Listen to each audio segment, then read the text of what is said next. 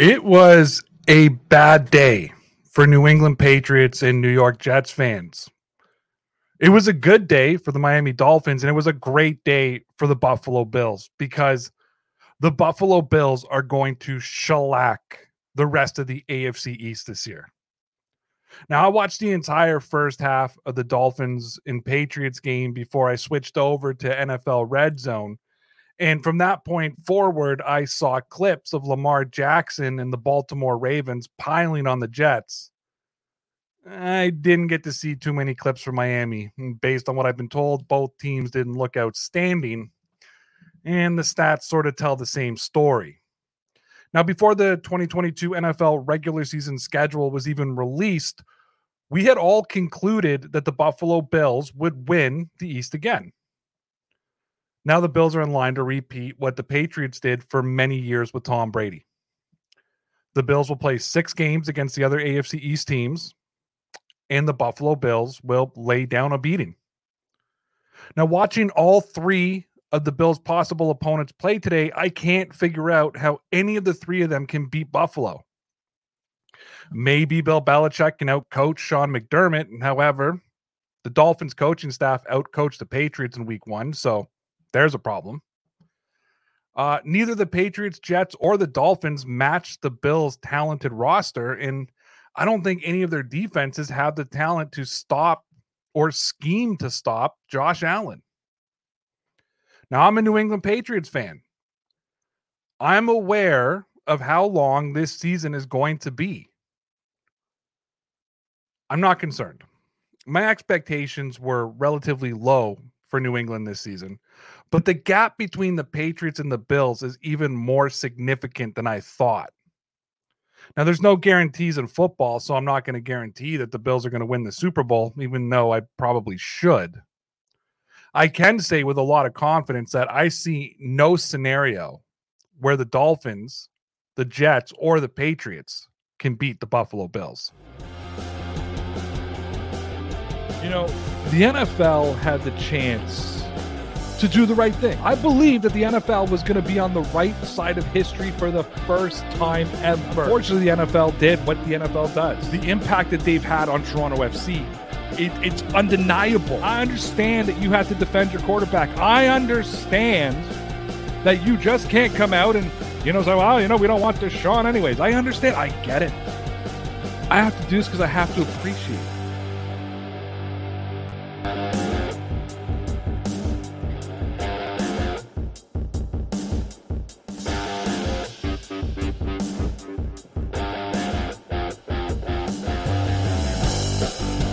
Yes, and we're back. Welcome to Ray's Sports Rant. I'm Ray Rowden, and I'm sitting in that sports director's chair for the Dean Blundell Network at deanblundell.com. Thanks for everybody who's tuning in. Make sure that you hit that like button, subscribe to the channel, and never miss an episode. You can also find tons and tons of great sports content over at, you guessed it, deanblundell.com. Tonight, I'm going to be hosting one of my co-hosts from the Who's Got Next podcast, Mr. Producer Mike. You can follow him on Twitter at producer_Mike N. Make sure you follow me on Twitter at DPN_Ray and follow the Dean Blundell Network at DBlundellNet. With that being said, let's bring in Mike because it's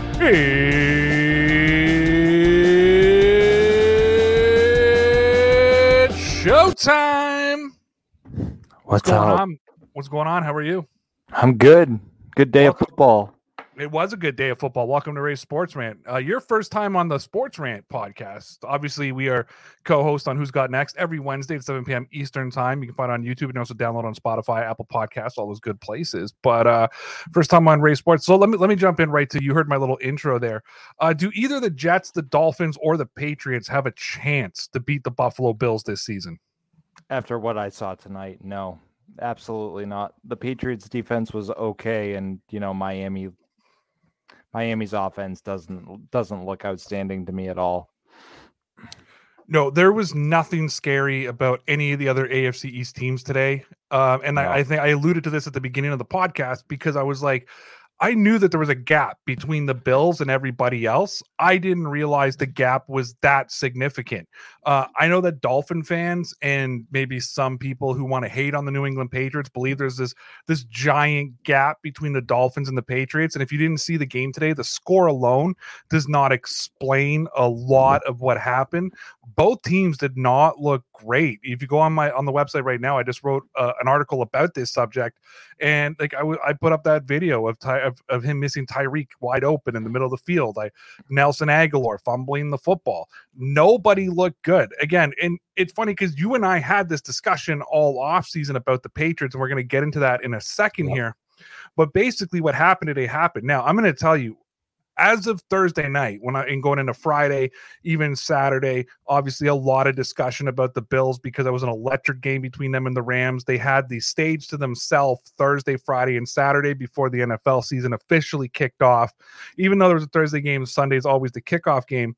I kept going on the harp of like, I'm looking at the schedule. I'm looking at all of these different NFL teams. I don't know who can beat the Buffalo Bills, let alone the AFC East. However, a team that a lot of people thought was going to regress this year after losing one of the best wide receivers in the NFL just put an absolute beating on another team who just paid their quarterback $1 trillion.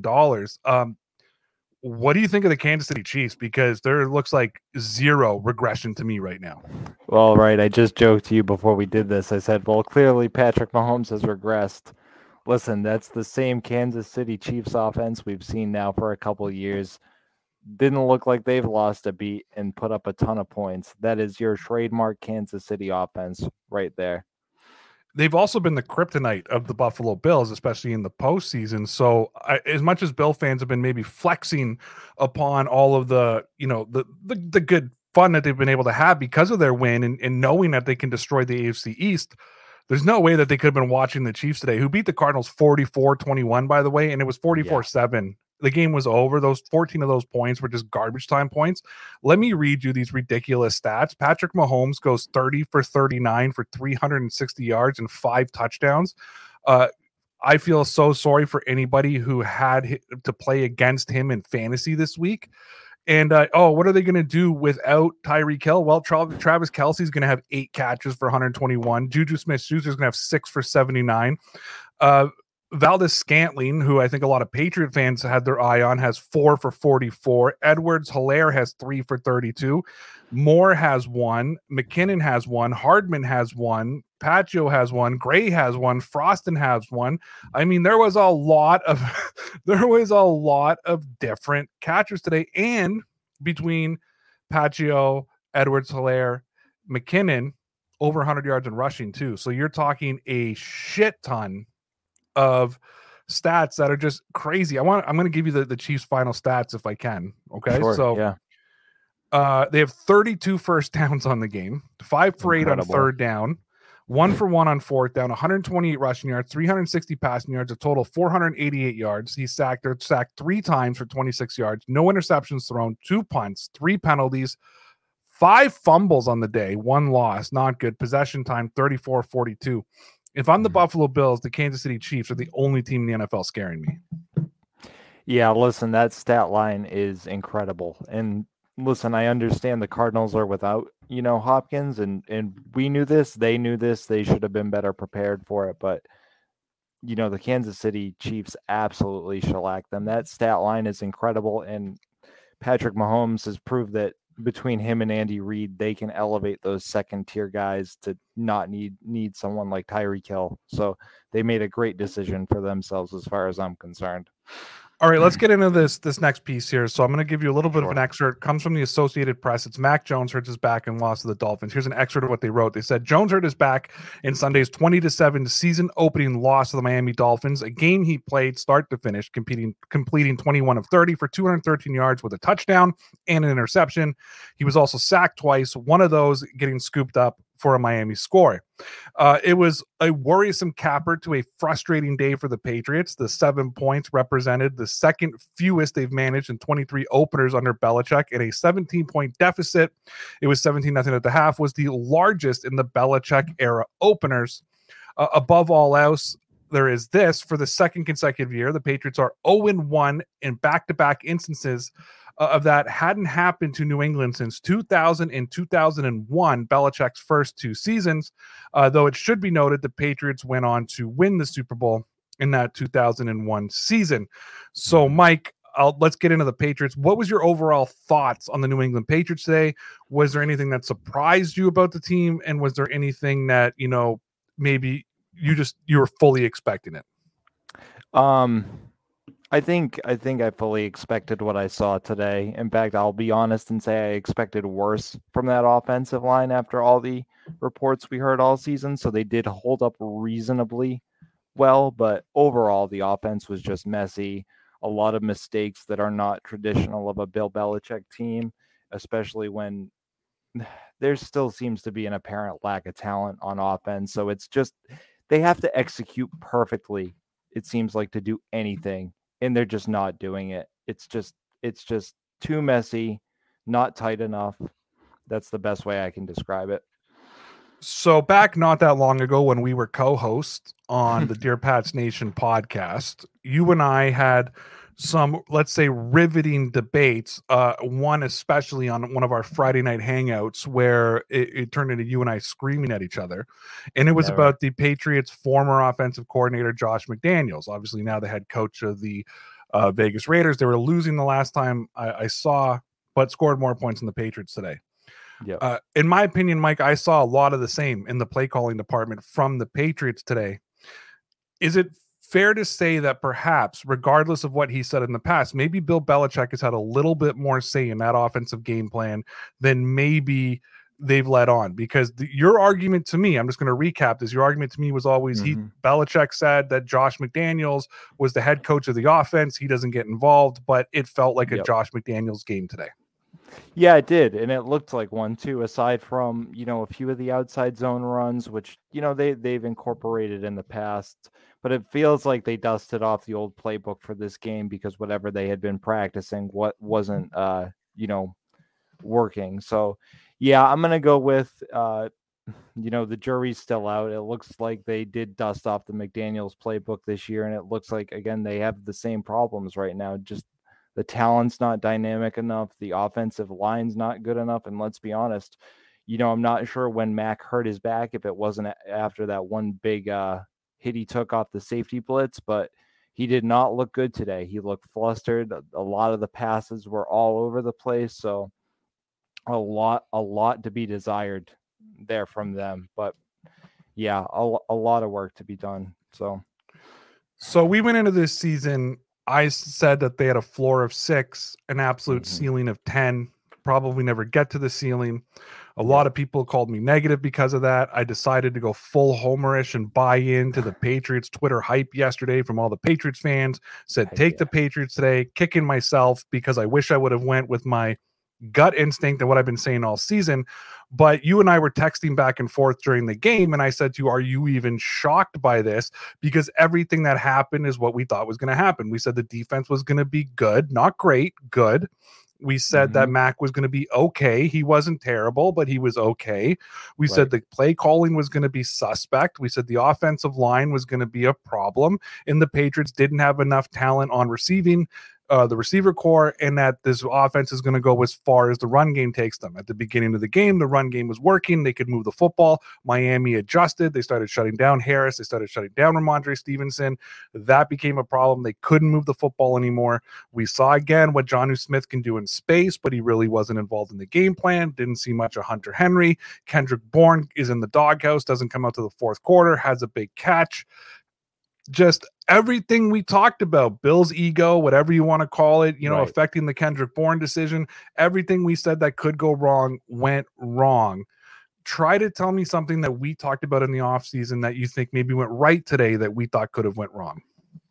The one little glimpse of something I think that went right for them was Jonnu Smith did manage to get into space twice, and we saw him make big yards after catch with that. And I was happy to see that. Obviously it wasn't enough, but they need to be able to get both tight ends working in tandem, and they still haven't been able to do that. But again, the little bright spot there, You had Jonnu, you got him two balls, maybe three, and he got into space twice, and he had big yards after the catch. So if they can keep that up and maybe get the rest of this thing working, maybe they'll be in decent shape.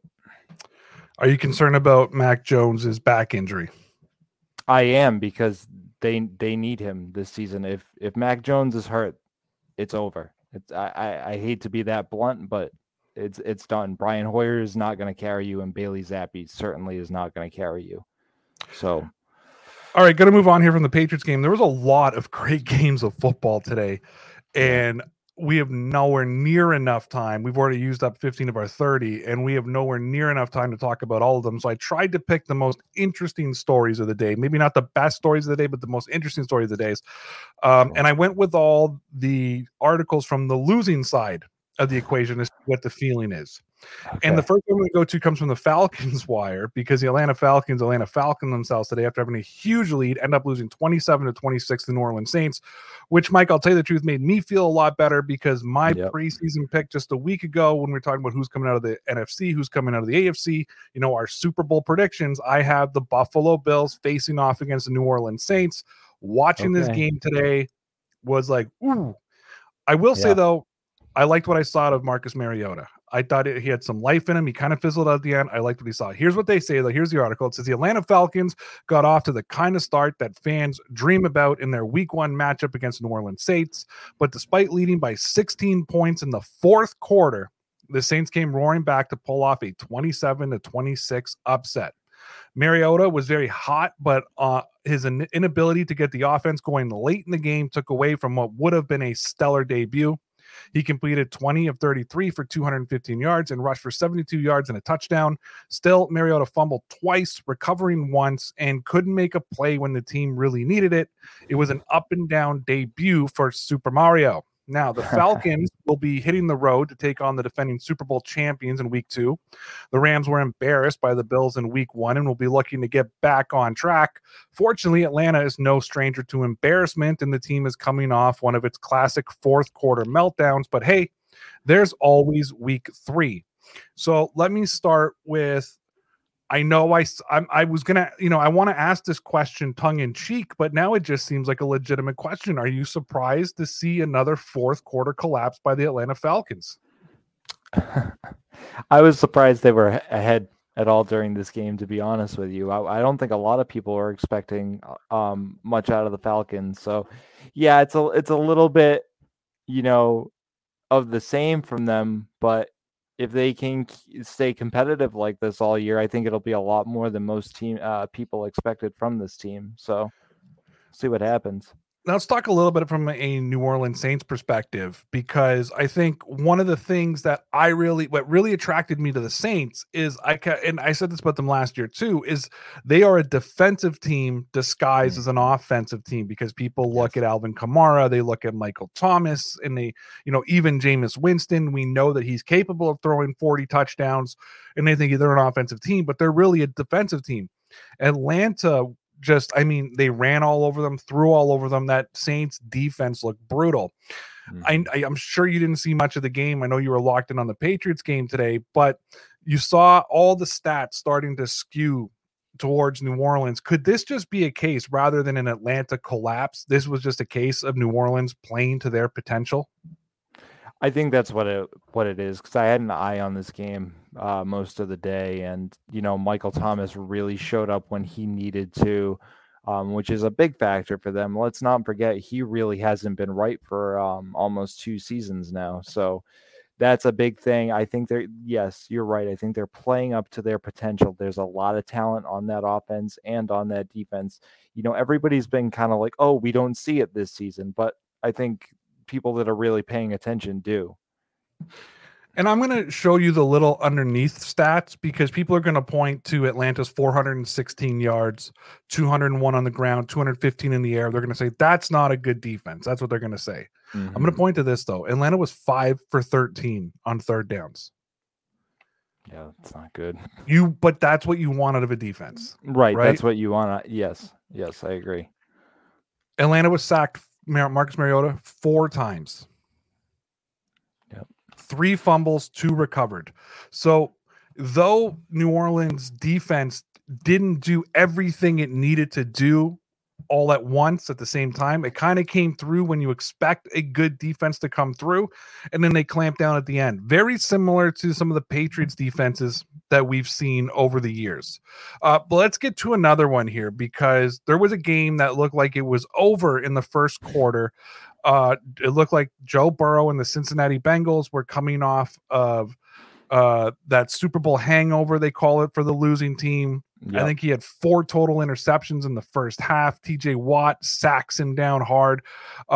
We thought that Cincinnati had shored up that offensive line for Burrow. They looked like a sieve. The defenders of the Steelers were running through. Now, I think a little bit of that has to go to crediting to the Steelers and what they're able to do. And one story to keep an eye on, which I'm sure we'll be talking about later in the week, is TJ Watt went out injured today, and there was an isolated video that I saw on Barstool Sports where they read his lips, and he was saying, "I tore my pec." So that if that's the case, that's going to be a serious problem for Pittsburgh. But this comes from Bengals Wire. It says instant analysis after Bengals lose to Steelers OT thriller. Let me read you what they wrote. They said the Cincinnati Bengals put up an ugly first half of football during the season opener against the Pittsburgh Steelers. This wasn't enough to put the game out of reach thanks to a strong defensive effort. Burrow threw a 4th pick in the second half on a ball that had no chance to make it through a pair of defenders. He was throwing off his back foot often because of his line, but he wasn't seeing the field all that well either. The final 2 minutes of this game were the craziest fans will ever see. The Bengals blew a 4th and inches for a game-winning score, then got the ball back because the Steelers were silly with their possession, only to march down the field and score, but they missed the extra point because long snapper Clark Harris left the game earlier due to injury, which meant overtime. That's a nice, clean summation of it. Evan McPherson missed a 29-year-old field goal in overtime to win it, likely due to the change in timing after the switch of the long snapper. Then Chris Boswell missed his first attempt ever in the building, giving the Bengals one last chance. And then Boswell didn't miss his second chance right at the buzzer. And what they left out here, which they should have, is the Bengals punted the ball to the Steelers while the game clock was running with 15 seconds left on the play clock. And if they would have ran that down to 1 second, the Steelers, given what happened, would not have had enough time to line up Boswell, and they would have walked away with the tie. Mike, we've seen a lot of crazy things, football fans. We've both been football fans for years. Was this one of the craziest games you've ever watched? This was one of the craziest games I've ever watched, and there was a game going on alongside it. I couldn't believe the amount of missed field goals that were going on.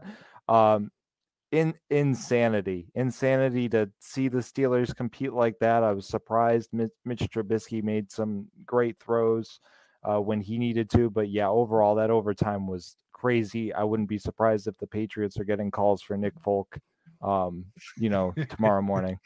Well, I did tweet that out. I said not everybody can employ Nick Folk. And yes, and the other game you're talking about was the Indianapolis Colts and Houston Texans, which a lot of people tell you shouldn't even have went to overtime. I think the game was 20-3 at one point for Houston in the fourth quarter.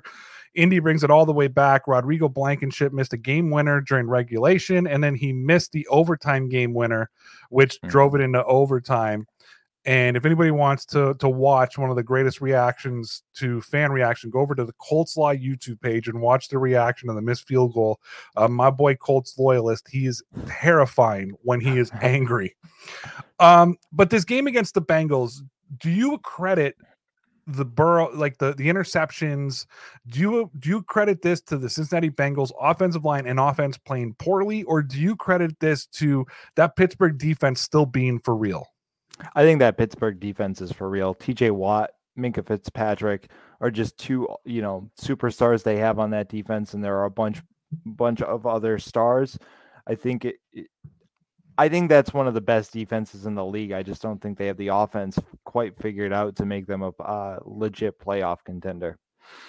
So let's have one of those crazy overreactions, week one sort of hot takes. Before this season, we were talking about who are going to be the top teams coming out of the AFC. The Buffalo Bills and Kansas City Chiefs were obviously there. We talked about the Chargers, maybe the Raiders, the Broncos, the Colts. Cincinnati was one of the teams that we put on the table. Same with the Baltimore Ravens. However, there's the Steelers with the big win. Does this change at all where you rank the Bengals and the Steelers, or was this just a week one sort of gaffe for the Bengals and a week one go for the Steelers? I think this was just one of those week one gaffes. You're playing an interdivision game there. It's a little different, and they always say defense starts the season ahead of offense, and the Bengals rely more on their offense. So, I think they probably need a week or two to kind of smooth some things out and kind of figure out what they're doing. I still give Cincinnati a high seed this year as far as making the playoffs are concerned. So two of my other hot takes for this season came out of the NFC. And that first one was the Philadelphia Eagles were going to win the NFC East, which I still believe. Yes. Jalen Hurts looked phenomenal today. My other one was the Detroit Lions are going to make the playoffs. And I watched the game, and I tweeted something at one point when the game was a bit of a gap. And I said, don't discount these Lions. This Eagles team is just that good, both offensively and defensively. And then the Lions bring it all the way back. So this is from Lions Wire. It says, gritty Lions show improvement, but fall short in shootout with the Eagles. And really quickly, it says, there was quite a few silver linings on the stormy clouds that flew over and often inside Ford Field in Sunday's 38-35 season opening loss to the Philadelphia Eagles. When viewed through the prism of last year's 44-6 drubbing on Halloween in the same matchup, it's impossible not to see the growth in Dan Campbell's Detroit Lions. Detroit did a lot of very good things. They ran for 181 yards and 28 carries, with DeAndre Swift going for 144 yards on 15 carries. The Lions kept the chains moving with 9 conversions on 14 third down attempts. When the Eagles scored in the second half, Detroit answered each of them with a touchdown of their own. Alas, the Eagles were just a little bit better. Jalen Hurts was fantastic with both his arms and his legs. The Lions figured out some things, but not fast enough. A terrible penalty by Tracy Walker, who threw a punch and was ejected, and a highly debatable pass interference call against Jeff Okudah, shout out Ohio State, helped the Eagles rain down just enough points to outscore the Lions in the game. Now, compared to Week 8 last year, it was night and day difference of Detroit. What are your thoughts of Detroit? They were the heart attack kids last year. They look like they're going to be the heart attack kids again this year. But my argument has always been Jared Goff isn't that bad. They got Amon St. Brown. They've got Swift. They've got some really, really solid players that on their team. And I'm going to be honest with you guys. I didn't watch 30 seconds of Hard Knocks this year because I was accused on the Who's Got Next podcast of getting swept up in the prisoner of the moment Hard Knocks thing. I didn't watch 30 seconds of it. I liked where this Detroit team was going last year. I thought them and the Jets had the best drafts in the NFL this year. That's why I picked them to make the playoffs. What are your thoughts of them going toe-to-toe against the Eagles? A team was probably one of the better teams in the NFC. Yeah. I just want to preface this. I have also, not watched a moment of Hard Knocks. I watched that game today. The needle's still pointing up on Detroit. Listen, they have a ton of talent. Dan Campbell, you may not love him as a coach, but I think he's got that team going in the right direction. And they've got still one of their first round draft picks primed to come back in a couple of weeks. I think once they have Jamison Williams, that's going to open up that field and that offense even more for them. And I think that defense is going to do good things. We'll see. I mean, Philly's not the greatest team, but like you said, they're going to be a playoff contender. So it's a good bar to judge the Lions by at this point. All right, that's really all the week one time we got for today. Like I said, guys, I'm sure that on the Who's Got Next podcast this week, and then with my boy Kevin on Thursday, we'll have lots more to say about NFL football. Mike, tell the people where they can find you, what you're doing, all that kind of good stuff. I'm on the Who's Got Next podcast on Wednesdays. You can find me at producer_Mike N on Twitter. I'm always tweeting there. I'm always angry. I'm always saying something about the football and the Pats. So be a good time.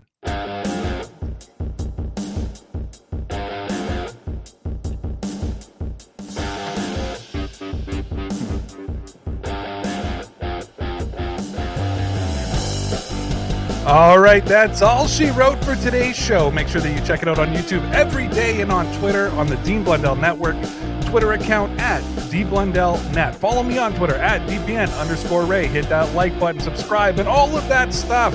Hey, if you don't have time to watch the show, you can get the podcast on Spotify, Apple Podcasts, Google Podcasts, and at deanblundell.com. If you have any questions that you'd like me to answer, send it over on Twitter. And that's all I really have left to say. Thanks for tuning in to Ray's Sports Rant, and never forget, you're all legit, kid.